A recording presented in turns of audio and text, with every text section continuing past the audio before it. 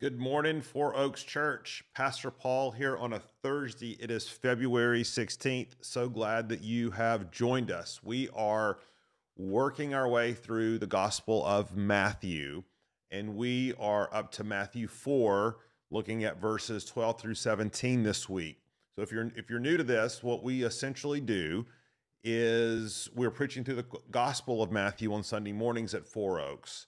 And we're using these weekly devotional times leading up to that Sunday sermon to be looking at the passage ahead of time, reading it, unpacking it, interpreting it, cross-referencing it, looking at the commentaries, trying to understand, in essence, to get to the heart of the meaning of that text. And one of the reasons we do this is to help give you tools to use yourself as you interpret and apply the Word of God to your life. Of course, we all need teachers. We all need teaching, to receive teaching, to have people explain the Scriptures to us. We also, though, need to be self-feeders, those who can learn and discern the Word of God for ourselves. And so this week, again, we are working our way through Matthew 4, 12 through 17. So let me read the passage for us, and we'll dig in for the day. Now, when and that means Jesus, when Jesus heard that John had been arrested, he withdrew into Galilee.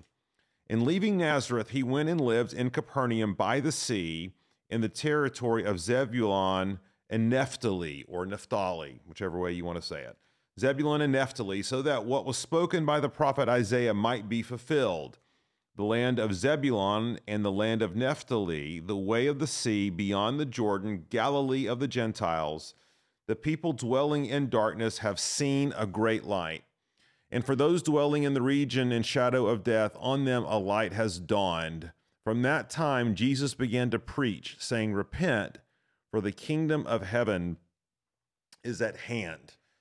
So, thinking about getting to the heart of the meaning of this text, we talked about interpretation in terms of a set of concentric circles, and you start on the outside and you work your way in. And on the outside, of course, we want to be looking at the context. We want to be looking at what comes before and what comes after this text. And as we've seen, this passage comes on the heels of the baptism or the coronation of Jesus, his temptation by Satan, and now the inauguration of his public ministry in Galilee. And it is in this ministry at Galilee that Jesus's message of the kingdom of God is reigning out. And one of the ways that Matthew describes this proclamation of the kingdom of God, this coming of the good news of Jesus Christ, is he quotes from Isaiah 9, 1 through 2. And this is where we sort of camped out yesterday, that this passage would have had significant meaning for Jews in particular, as they reflected on the fact that they were a conquered people.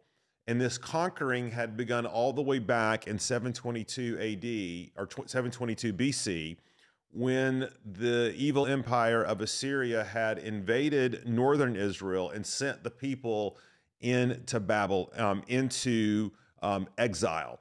And that this was a dark time, and that this was a grim moment as Israel found itself conquered, scattered, and the purposes of God seemingly thwarted. And of course, it was maybe another 150 years after that that the southern kingdom was deported and conquered by Babylon. And so what Isaiah does is he's prophesying this time when these regions of Zebulun and Naphtali, which were in the region of Capernaum and Nazareth and Galilee, would once again see God's grace, God's rescuing favor, and this light will shine forth and deliver the people from the darkness that they find themselves in. Well, Matthew picks up this theme and says this prophecy is now being fulfilled in and through Jesus Christ. And the way that this sort of this rescue or salvation is articulated is by this phrase. Okay, look at verse 17. From that time, Jesus began to preach, saying, "Repent, for the kingdom of heaven is at hand."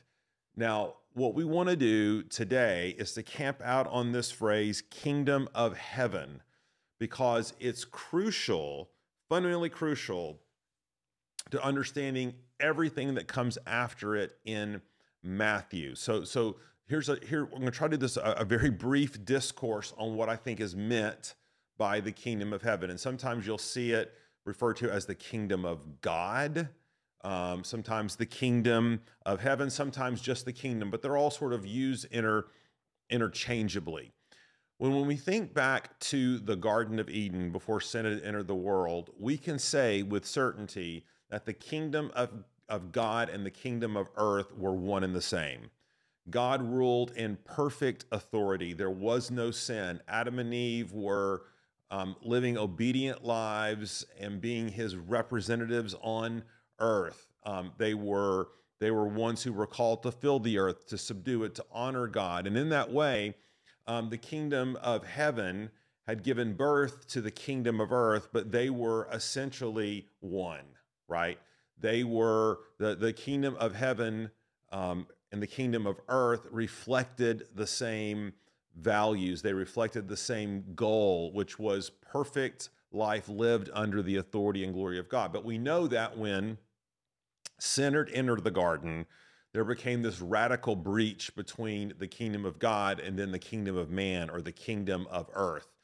And what we find in the Old Testament is this unleashing of God's plan to restore the kingdom of God to the kingdom of earth, to save man from his misery and sin, to restore shalom, peace, to bring redemption to mankind. And this is described in a variety of ways, right? Sometimes it talks about the fact that God is king, right? And he's gathering a people as sort of an outpost to be his representatives, to be his people who are on mission to bring shalom to the earth. But one of the things that the Old Testament also does, it talks about the day of the Lord. And the day of the Lord is that time when God returns and once and for all destroys sin, eliminates sin, and brings permanent eternality and shalom and redemption to earth, so that once again Eden is restored, okay? But it was all going to happen through this Messiah. So when Jesus shows up on the scene and he's proclaiming the fact that the kingdom of God is here, the way I think we're to understand this is to say that God is now ushering in a new era. And this new era is signaled by the fact that the Messiah has come and that he's calling people to himself. He's calling the people to repent. He's calling them to order their lives around God and his purposes and his ways. And that there is going to be a coming day when, and the New Testament talks about this in terms of the second coming of Christ, where when Jesus returns, there will once again be a unification of the kingdom of God and the kingdom of man, and they'll be one and the same. God will make his dwelling place with men. Eternity, in a lot of ways, is going to be a non-ending section of time, if you want to call it this, where we're not ethereal beings up in the air with wings and a harp on a cloud, but where we are, in fact, living on earth as redeemed, perfect humanity, no sin, perfectly fulfilling the purposes for which God has instituted our existence, the new heavens and the new earth. We're going to be one kingdom again under God's reign. But here's the issue. What Jesus is saying is that while the kingdom has now come, it obviously, in a sense, still awaits its future fulfillment. So when Jesus comes, okay, we notice that not all sin is immediately eradicated. We notice that all the problems of the world are not immediately solved. The kingdom of God has come, it's here, but it's also not yet. And theologians call this the already and the not yet. And what Jesus is doing when he's coming and he's announcing the fact that the kingdom of God is here, what he's meaning is that the rule and reign of God, the spiritual rule and reign of God, is breaking forth into human history. And we see it in a variety of ways. We see it as demons are cast out from people. We see it as diseases are healed. Relationships are restored, okay? People are reconciled. These are all signs that the kingdom of God, perfect eternality, is breaking into this world, and we see its evidence everywhere. And so the kingdom of God here is not referring in this context to a political, it's not referring so much to a realm, okay, our political realm. It's talking about a spiritual reality. Now, one day when Jesus returns, it most certainly will be a physical reality, a physical realm, a political realm, if you want to say it that way. There will be one king. But between now and that second coming, what we have is this tension we live in of the already and the not yet. That Jesus, in fact, has broken into human history. The kingdom of God is at hand. It's here. And Jesus goes on to live this perfect life and die this death as a substitute for us so that we can now be participants in this kingdom, so that we can now begin to embody these kingdom values in our life, which we are called to do as Christians for the time that God has given us here on earth. And so when we obey God, when we treat our neighbor and love our neighbor as God calls us to, as we honor God in our marriages, as we raise children, as we work to his glory, these are all, in fact, an inbreaking of the kingdom into the current world. But we also have to understand and remember that the kingdom is not yet. The kingdom is there's still sin, there's still heartache, there's still sorrow. We all will still die a physical death. And in this way, we are awaiting the coming of the kingdom. Now, tomorrow, we're going to talk about, on our last day, what it means to repent, what that word really means in light of this coming kingdom. But for now, it's super important that we understand this idea of the coming kingdom, that God did not simply come to save souls, although he absolutely did that, okay? He came to save souls who will now be participants, citizens in this new kingdom, that we will be citizens of the King.